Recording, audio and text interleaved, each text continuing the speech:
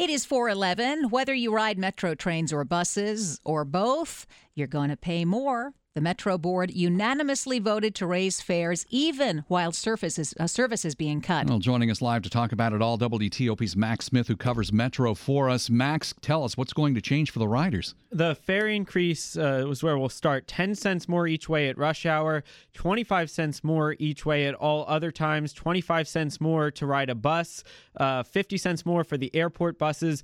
One thing that we can actually say will help when these all kick in July is that weekly bus pass will save you a lot of money if you take the bus regularly. On the rail service side, rush hour, now trains scheduled every 8 minutes at the ends of the lines rather than every 6 minutes today. Of course, we all know Metro doesn't meet that today very often, too. There are promises that maybe with a smaller schedule, they'll be able to meet it more often. But again, we'll have to wait and see. And again, the hours are also being cut as part of all of this, too. That was included in the budget today. Now, the board approved this in December, but that's part of the budget, too.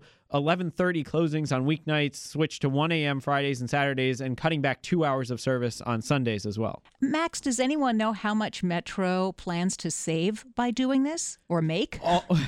It's a little bit complicated. Altogether, Metro claimed that there was a $290 million gap that they were trying to fill with the different service cuts and changes and layoffs and fare hikes and all these things. They do factor in, though, that as you raise fares or save money from cutting service, either one, they factor in losing even more riders. And we've seen the ridership continue to decline, obviously increased in the past year with 24/7 track work really causing some more problems. So where do we go from here? Oh, there's a big shortfall projected next year. Again, that's on top of all of this that we've heard. Combining capital repair and operating needs, there's a really significant gap.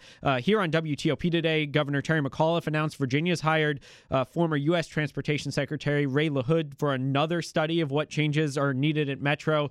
We've seen lots of these studies before, so we'll see if this one actually changes anything when it comes back in November. The one big change today, General Manager Paul Wiedefeld says he is set to take on a larger public role, pushing for more Metro money and reforms. There are two priorities for the region that must be tackled this year. Long-term capital funding needs to maintain safe and reliable service, and Metro's unsustainable cost model. And he's promising a specific roadmap within just a few weeks. The requirements and recommendations I lay out will be specific, actionable, and ambitious in terms of providing the tools we need to effectively manage this agency and to safely and efficiently deliver reliable service to our customers. Max, any final thoughts on this before we go? It's just something people are going to really have to pay close attention to and really sort of think through what will work for them. Metro has promised it's going to be, quote, back to good. Well, you have to look and see whether it's good for you, whether the commute works for you, because ultimately that's what it comes down to.